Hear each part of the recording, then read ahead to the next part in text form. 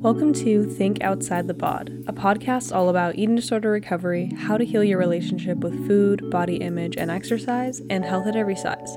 I'm your host, Anna Wegner, and I'm a food freedom and body image coach here to help you break free from diet culture and embrace your true, authentic self.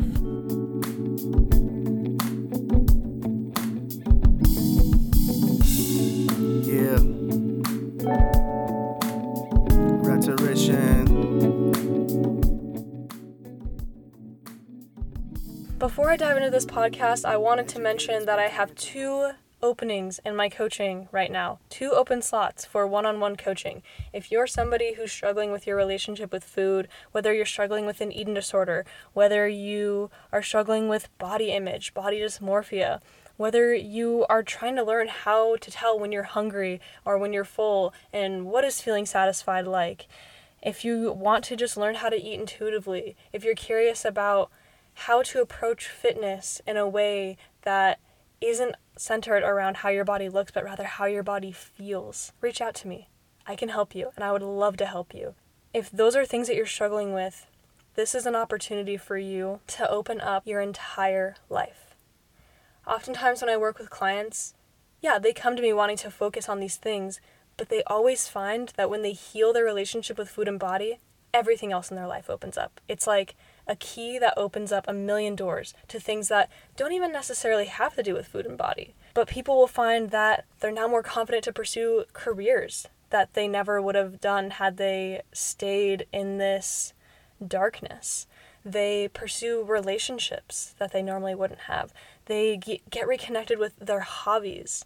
Their social life flourishes, and I could go on and on and on, but I want you to know that there is such a bright version of life waiting for you, and if you're ready to start pursuing that, DM me at think.outside.the.bod on Instagram, or you can email me at annawegnercoaching@gmail.com. That's ANNAWEGNER@gmail.com. We can set up a free hour-long call. You can ask me any questions you have about coaching. I can give you a little bit of a taste of coaching so you can see what it's like, and we can see if we're a good fit for each other. Now, on to today's episode. Yo, what is up? I am currently recording in my Toyota FJ Cruiser. I got this car before I went home when I was in Hawaii, and my farm host that I was living with sold me this car, and so far I love it. I don't know how much longer I'm going to have it, but it's been so much fun to use, and I started building it out. I built a bed in the back, so that's kind of been a side project that I've been working on. I'm sort of easing my way into the idea of living out of a car, so recording a podcast in a car is a really good way for me to test, how feasible is it going to be for me to work out of my car. So this is a lot of fun. Does it smell like wetsuits and seawater and a little bit of mildew? Yeah, and I'm sorry if that grosses some of you out, but that is the reality of my life here in Hawaii, and that's okay. I'm here to embrace it. Okay, so in my last podcast, I mentioned that I'm dealing with this hip injury right now and still dealing with it. I went back home to take care of this injury that I think I got from just overworking my body. And if you want more background on that, you can listen to the other podcasts. I don't want to reiterate it too much for those of you who have already heard about it so much, because I feel like I talk about it all the time right now. But anyways, with injuries, as a lot of you probably have experienced, there are many emotions and many mental struggles that come with being injured. It's just all of a sudden this huge limitation on your life. All these things that you don't even think twice about doing every single day are suddenly no longer doable or only doable in the presence of physical pain. In addition to that, if you're struggling with your relationship with exercise, maybe you have an exercise addiction, as I really struggled with in the past, it can be really difficult to deal with not being able to exercise the same way that you're used to. Because with addictions, and I'm going to dive more into this as the episode goes on, and with eating disorders too, which some argue is a form of an addiction. I don't know, that's up for debate, but I do think no matter what, it is a way to distract ourselves from feeling things that we don't want to feel. I know when I was exercising all the time, it was a way for me to just distract myself and not feel these things that I really needed to face and feel. And it also just made me feel safe. It allowed me to control my body, but of course that all comes at a cost. So I am seeing this hip injury as an opportunity.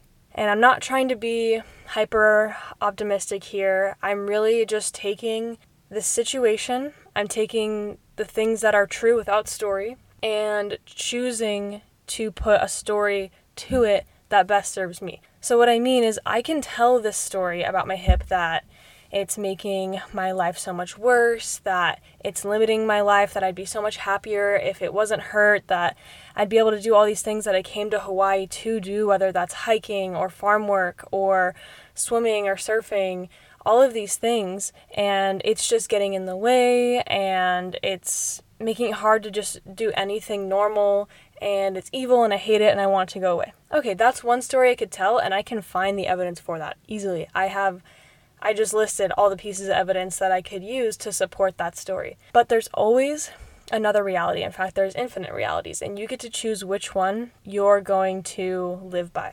So for a while there, I was stuck in that story of pity and sadness and anger and frustration, and I still have those emotions come up. This is a frustrating experience, and I'm not trying to stop myself from feeling those things. I'm letting myself feel them, and then I'm taking a step back and going, what are these emotions trying to tell me?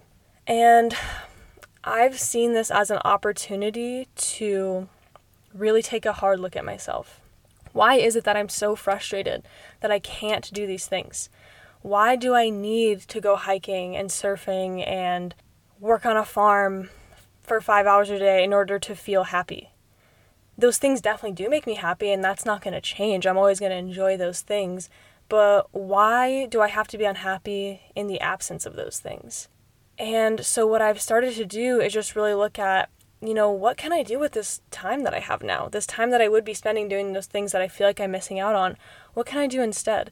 And to be completely transparent, I have a lot of self-work to do, and I'm not embarrassed to share that. I think everybody always has room for improvement. We're always dealing with our own personal stuff, right? And the truth is, I no longer exercise to look a certain way. And exercise really is important to me, and I genuinely enjoy it. And it took me a long time to get to a place where it wasn't about losing weight or trying to make my body look a certain way. But I'm still struggling with respecting the limitations of my body. I love feeling connected to nature through movement. I love feeling connected to my body through movement. But when you push it too hard, you're suddenly really disconnected from your body. And that's kind of been what's happening to me is I just push myself too hard, and I've had to learn the hard way through this injury that my body has limitations and I have to respect that. And so I've been writing a lot about why I push myself so hard, why I ignore these signals that my body's telling me to rest, and what I can do instead of doing physical activity all the time. So for a long time, I've wanted to learn more about investing. I've wanted to learn more about cooking. I've wanted to learn more about carpentry. I've wanted to have more time to be social. And all of a sudden, I have all this free time. And the universe is like, hey, you've been asking to do these things for so long, and now you can. Here you go, right? It's almost gifting me this time. It's gifting me this opportunity to do other things and spice things up and mix it up a little bit. So I have gone through this sort of thing before, and the last time I went through this, it was a 5-year stretch. So I experienced this thing while I was deep in an eating disorder, and then it still was going on even after I went through recovery. So what happened, and some of you might know this, if you know me well, you know this about me, my senior year of high school, developed a knee injury. And this knee injury was really hard to diagnose. I went to so many doctors. I spent hours and hours and hours in physical therapy. I had to take a lot of time off of running. Running was my thing. I was going to college to run. And no one could figure out what the heck was wrong with my knee. And this went on for literally 5 years. Just this constant knee pain where I had to be careful about how much I walked. I had to be really careful about the shoes that I wore. I had to be careful about just the type of movement that I did. And at the time, I was deeply in love with backpacking. I was still a newbie to it. I had gone a few times and I just loved it. And I was like, this is going to be my thing. I'm going to get into backpacking. And then the knee injury just was like, nope, not going to happen. Sorry. And there were times, and going through this while you're going through an eating disorder and you're addicted to exercise, holy cow, was that crazy to navigate. I mean, I would try every which way to find a way to move my body, find a way to burn calories, find a way to just work out around my knee. And there were a lot of times where I did things that probably made it worse, and I absolutely had no respect for my body's recovery. I didn't care if I was in pain. I didn't care if I was injured. I just wanted to burn calories and be able to have that control. Granted, I really did want to run. I mean, running was my whole life. And so there was a part of me that was, very dedicated to physical therapy. And I was probably more careful than I would have been had I not had this desire to get back to competitive running, but I still was not super wise about it. And the eating disorder part of my brain was definitely taking over and was the dictator of most of my actions. So there were times where I'd be going through recovery and then my knee would flare up and all of a sudden I couldn't even do gentle walking because so I took a break from exercise when I went through recovery, and then when I was easing back into it, I would do gentle walking, light swimming, just basic strength training exercises, mostly physical therapy stuff. So body weight stuff, and I was doing that to take care of my knee. But even that stuff would hurt sometimes, and I would get so frustrated, and it kind of would send me into a little bit of a relapse state, and my relationship with food would start to get crazy again. And I don't want to say crazy, more concerning. My relationship with food would become concerning again. But that's okay. At the time I was like, oh my gosh, I'm doing recovery wrong and I'm never going to get better, and I keep taking steps back, and that means I'm just not doing this right, and recovery's just not for me. I'm just never going to get better. But what I realized and what I was taught was that even if you have quote unquote slip-ups, I don't like calling them that because I don't think that's fair. I think healing your relationship with food is a journey that has a lot of ups and downs, and to expect yourself to just go into recovery and then never engage in any eating disorder behaviors ever again is not realistic, not fair at all. And actually those times where we do give into the behaviors are really, really, really good opportunities for us to collect the data and go okay, so what happened before I did this behavior? What was I feeling during it, and what happened afterwards? And then just kind of learning about your own triggers, what causes you to engage in these things, so that in the future you know how to better handle those situations, or you ask yourself what did I actually need in that moment, so the next time that it happens you can better serve yourself and avoid that behavior. And again, it's not going to be perfect every time. Even as you're collecting data and you're picking up on your patterns, you might still be engaging in those behaviors. But the worst thing you can do is shame yourself for it. The best thing you can do is realize, all right, I'm kind of a science experiment right now, and I'm just observing, I'm collecting data, I'm a scientist, and I'm just learning about myself. So taking that neutral approach takes so much pressure off, and there's just no point in shaming ourselves when we engage in the behaviors, because it just sends us into this guilt and shame spiral. And you know what happens when you feel guilty and shameful. You blame it on your body, then you try to fix your body in order to make up for feeling guilty and shameful, because if my body at least looks good, then I can deal with the guilt and shame. Does that sound familiar? So I want to transition into how injuries start, right? So there's a million reasons why you can get injured. You can have a blunt trauma, right? So if you get in a car accident and you break your leg, that's a direct cause. You know why you broke your leg, and the healing process is pretty straightforward for that.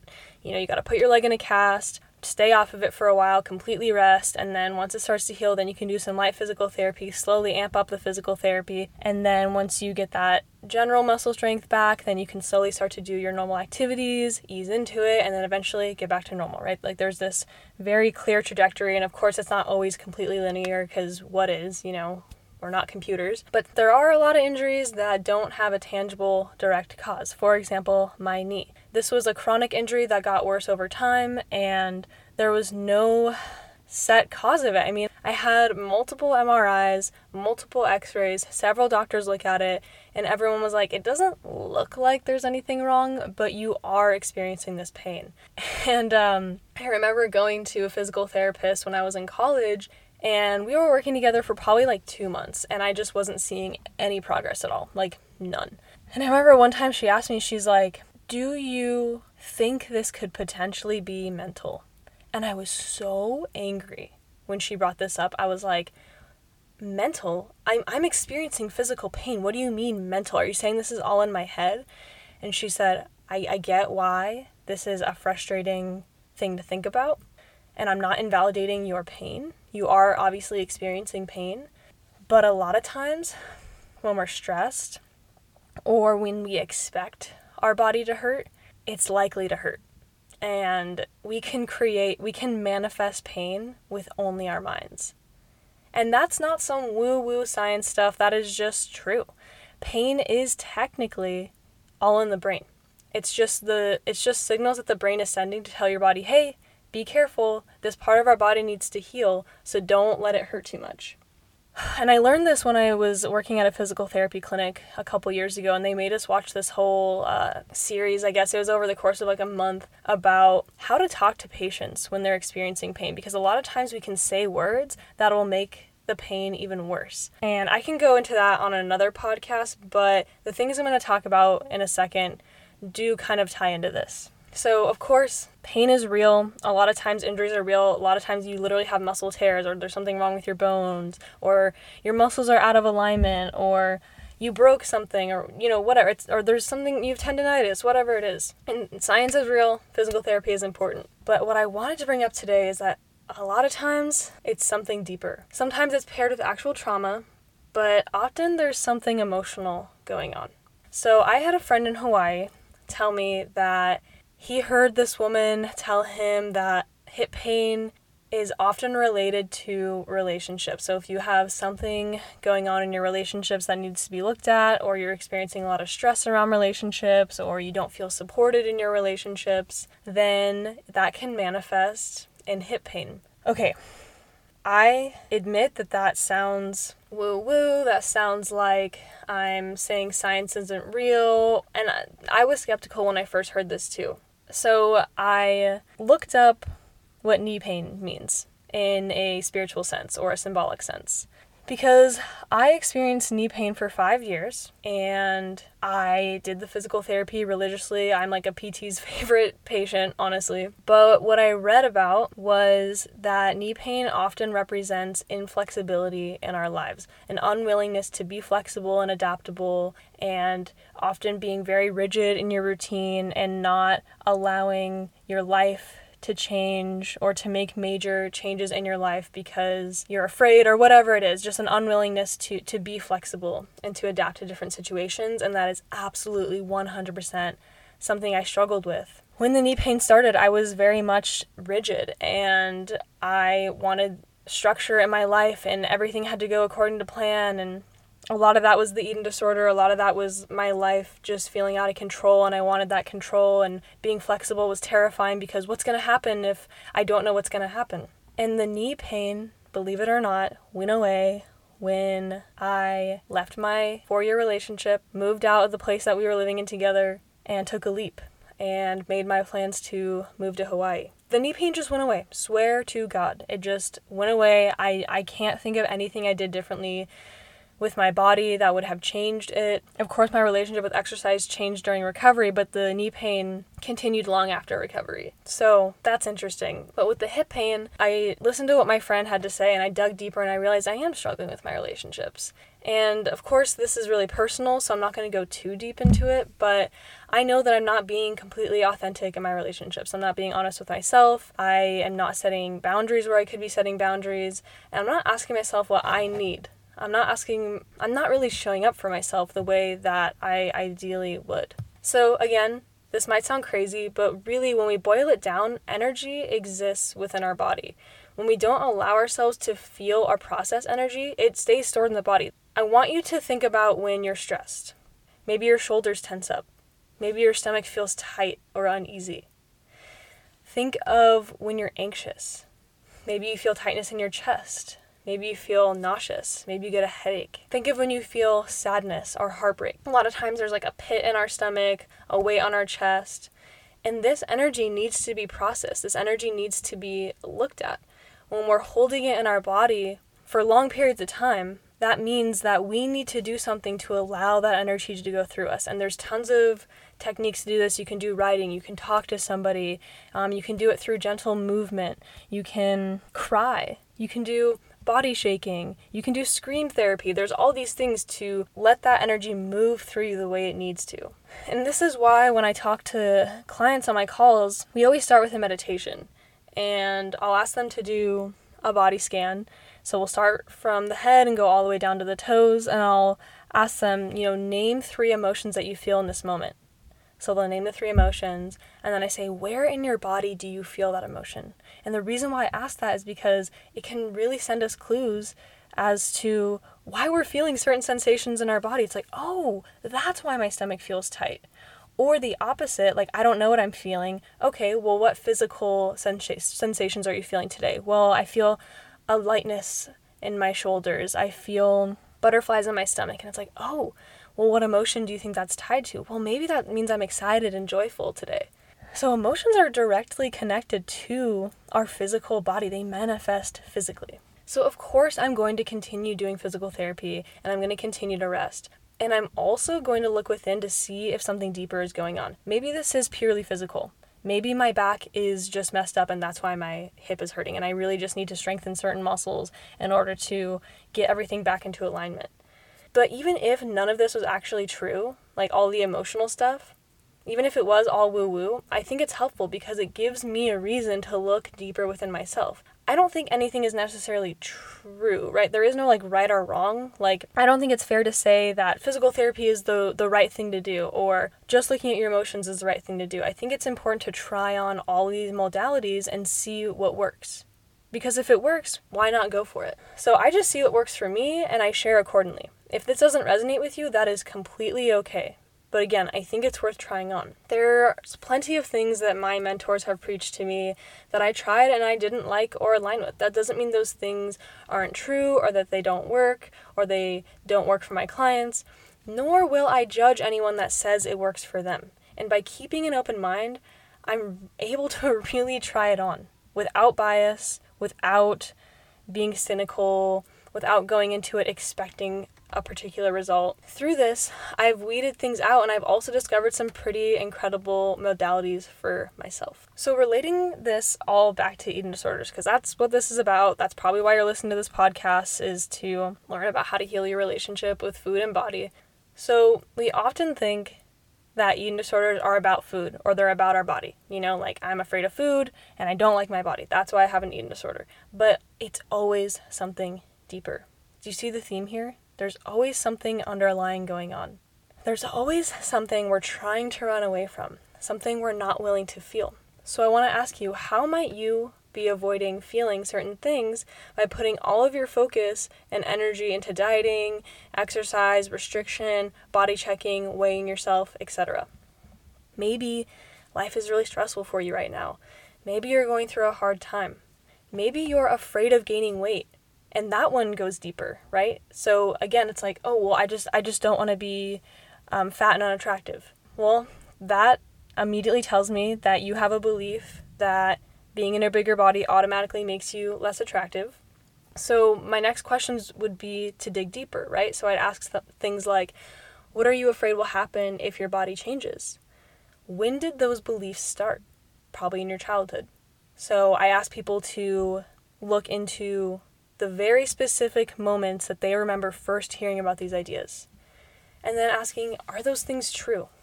Really getting to the root of well, is it true? Because we operate as if all of these things are the absolute truth. But are they? Or are they just the opinions of our society? Have we been culturally conditioned to believe these things? And then the next question is, how can we change the story we tell ourselves so that it's more empowering for us? It's really valid that you don't want to feel certain things. I've been there. We are told that we should strive to feel happy at all times. Feeling so-called quote-unquote negative feelings is bad. And we're sold band-aids to cover these feelings, whether it's actual drugs, shopping, romantic relationships, material items, money, etc., etc., etc. So the next thing I want to touch on is this idea of pain of absence versus pain of presence. So I learned this in the course I did with Brandel and Thibault and Kara Corinne-Cefeli. Pain of presence is the in-the-moment intensity and discomfort that we feel. So this is entirely unavoidable. It's part of the human experience. We cannot avoid feeling feelings. It's just how we work. No matter how hard we try to run away from them, they're always going to be there. Pain of absence is what we miss out on when we avoid the pain of presence. So what we miss out on when we try to distract ourselves from feeling those things. And I want to note here that it's impossible to kill off pain without killing off joy. So the capacity at which you're willing to feel negative, quote unquote, negative feelings is the same capacity at which you're willing to feel joy. So if you allow these emotions that are scary to exist, you'll be able to experience joy at an even higher level. So the question I want to ask you is this: if blank weren't such a problem for me, then blank. I want you to fill in that sentence. If blank weren't such a problem for me, then blank. For example, if my hip pain weren't such a problem for me, then I'd be able to do all of these things that make me really happy. The more we avoid the pain of presence, the more pain we get in the form of absence. So what I mean is the more we avoid those feelings that we cannot get rid of, the more we miss out on in our lives. Most of us have been taught to avoid our stuffed down emotions. So we've been made to believe that avoidance is the solution. So we think that we can control our emotions like we can control external things. Like if it's hot, you turn on the AC and the heat goes away. If it's dark, you switch on the light, make the darkness go away. So we've been made to believe that this will work internally as well. But the internal rules are actually opposite. If you aren't willing to have it, you will. The more you resist, the more it persists. The more you resist emotions, the more they will come up, the stronger they'll be, the more intense they'll be, and the more detriment they'll have in your life. So we've been taught that we should be able to control our thoughts and emotions. And this is because of authority figures, right? So a lot of the authority figures growing up, they masked their pain, right? So we never really saw, I don't know about your personal experience, but I think in general, we don't see our teachers cry. People don't share about personal hardships that they're going through because that's taboo and you don't put that on other people, right? That's kind of the rhetoric around those emotions, those experiences. And we're learning from these authority figures as we're growing up. In our culture, good health and great happiness means getting rid of pain of presence instead of sitting with it. So controlling unwanted thoughts and feelings sometimes works in the short term, but it doesn't work in the long term, and it often makes the thing come back even stronger. So think about how this has happened to you in your life. Has there been a time where you were feeling something really uncomfortable, whether it was anxiety or stress, and maybe you drank to get rid of the feelings in the moment, or maybe you went for a run to get rid of the feelings? And sometimes, moving your body can be a good, stress reliever. But if you're really experiencing chronic stress all the time and there's something going on in your life that's causing this stress on a regular basis, going for a run or drinking is not going to make that thing go away, right? It goes away for a second while you're engaging in that behavior, but then it always comes back, and oftentimes even stronger than before. So what is the solution here? The solution is willingness. The past repeats itself until you deal with it. What does willingness actually look like, though? It's actively responding to thoughts, emotions, feelings, memories by experiencing all of them. So emotions are really just energy in motion. That's why they manifest physically in our body, because they're energy. If we're feeling guilty or scared about a thought or an emotion and we shove it down, they become more powerful. So we need to let ourselves feel them and let it be seen in order for them to move through us. All of our feelings are sentient. They're literally individual pieces of energy. So when we stuff them and ignore them and judge them, they feel awful. So think of each emotion as its own sentient being that needs nurturing, that needs love, that needs compassion, that needs someone to listen to it and cater to its needs. Because when you allow yourself to feel these things, and they'll move through you. Feelings themselves can't hurt you. I'm going to say that again. Feelings themselves cannot hurt you. They're just feelings. And sometimes they feel really uncomfortable, but at the end of the day, they can't hurt you in and of themselves. It's the actions we do in reaction to the emotions that cause damage. So this can be really scary. So the thing that's really important to note is that we need to slowly turn up the dial of willingness. So too much can sometimes blow a fuse and reintroduce trauma. So we need to be really careful about how we approach this. Slowly titrate it. Do it for a couple seconds. Start by just naming where you feel the emotion in your body. Do that for a week or two. Then start by letting yourself sit with it for 30 seconds. And then a minute. And then a minute and a half. And then maybe have someone be there with you, whether it's a coach or a therapist. Be there with you while you're experiencing this to create a safe space. Make sure you are doing it in a safe space each time you do it. And remember that any feeling that you have is not you. You are not your thoughts, emotions, or your body. You're not even your body. You are simply the witness. The goal of willingness is not to feel better. It's to be better at feeling your emotions. So approach this with curiosity. Approach it like the detective that I talked about earlier. You are the scientist. You're collecting data. It's okay if it's not perfect at first. Notice when you do end up having a panic attack. What happened during that? What thoughts were you having? What judgments were you having about your emotions? And just write it down. And look back on what you write down and notice any patterns that come up.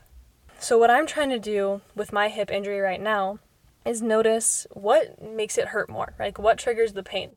So sometimes it's legitimate physical activity, but then I've also noticed when I'm feeling rejected, when I feel sad, when I feel stressed, when I feel exhausted, the hip starts to hurt a lot more. The other day I was just feeling really overwhelmed. I've been kind of moving all over the place, trying to settle into a place here, and it's just been a really exhausting transition, and I have people around me that are taking care of me and who love me, and I'm in a safe place, so I have a ton to be grateful for, but that doesn't mean the transition isn't difficult or tiring. And I noticed the other day I was just feeling like really stressed out, and I knew I needed to talk to my friend about it, but I just didn't know what to say, and I kept telling myself oh, you're just stressed, you don't need to talk about this, you know why you're feeling this, don't burden him, which is such a toxic way to look at it. And again, I'm not perfect and I don't believe that thought, but it still goes through my brain, right? Where when you're emotional, sometimes it's hard to think rationally.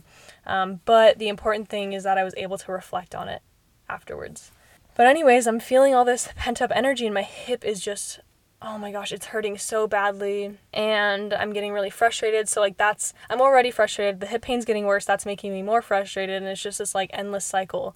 And what finally broke the cycle was I ended up having a conversation with my friend, and it started as an outburst, and I wasn't really making sense at first, and then eventually I was able to calm down and have a conversation about it, and I promise you, I swear to God, an hour later, my hip felt so much better.